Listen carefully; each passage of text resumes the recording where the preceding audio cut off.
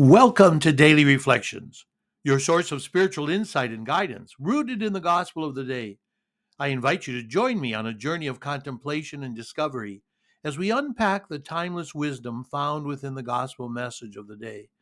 The aim is to provide a space for thoughtful reflection and inspiration, exploring how the teachings of the gospel can illuminate our lives in profound and meaningful ways. Whether you're seeking to deepen your understanding of faith, find comfort in daily struggles, or simply to ponder life's deeper questions, Daily Reflections offers a sacred pause for introspection and growth. Today, we celebrate the memorial of Saints Timothy and Titus, bishops, and we begin with Psalm 96.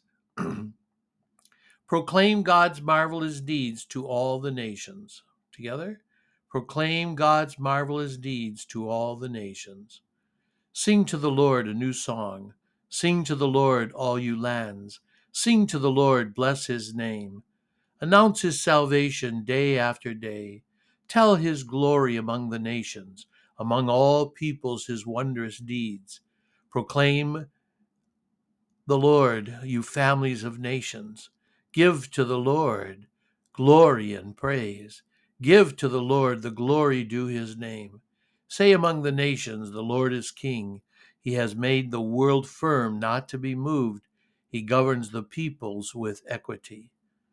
Proclaim God's marvelous deeds to all the earth. Together, proclaim God's marvelous deeds to all the earth. Our gospel for today is taken from Mark chapter 4, verse 26 to 34. Jesus said to the crowds, "This is how it is with the kingdom of God.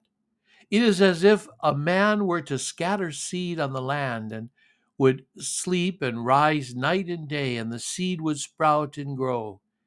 He knows not how. Of its own accord, the land yields fruit.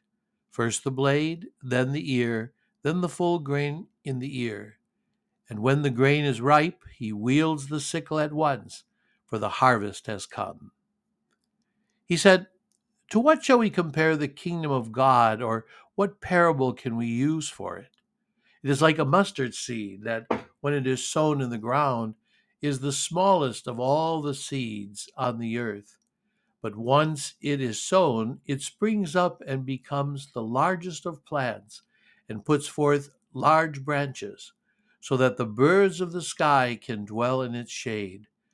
With many such parables, he spoke the word to them as they were able to understand it. Without parables, he did not speak to them, but to his own disciples he explained everything in private. So our gospel today contains two parables told by Jesus. And in the first parable, Jesus speaks of a farmer who scatters seed on the ground and then waits for the seed to grow, even though he does not understand how it happens. This parable, my friend, teaches us that, the mysterious and miraculous growth of God's kingdom, which may be imperceptible at first, but eventually yields a bountiful harvest. The second parable is about a mustard seed, which is the smallest seed, growing into a large bush where birds can find shade. This parable conveys the message that the kingdom of God starts as something small and seemingly insignificant, but it has the potential to grow into something powerful and significant, providing shelter and sustenance for many.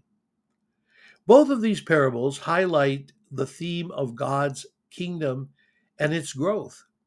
They teach us about the nature of faith, the power of perseverance, and the potential of seemingly small beginnings.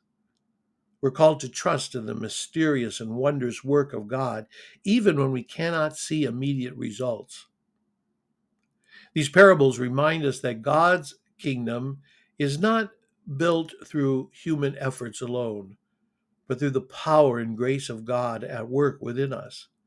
They offer hope that even the smallest acts of faith and kindness can lead to profound and lasting impact, and that God's kingdom is a place of refuge and nourishment for all who seek it.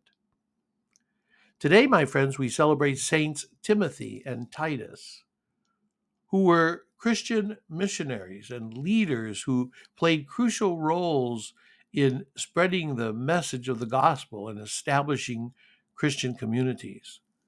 They were companions and co workers of the Apostle Paul, and they received letters from him that are included in the New Testament.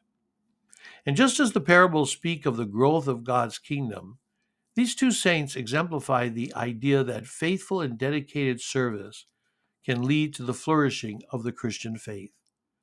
Saints Timothy and Titus were entrusted with important tasks and responsibilities by the Apostle Paul, despite their relatively young ages.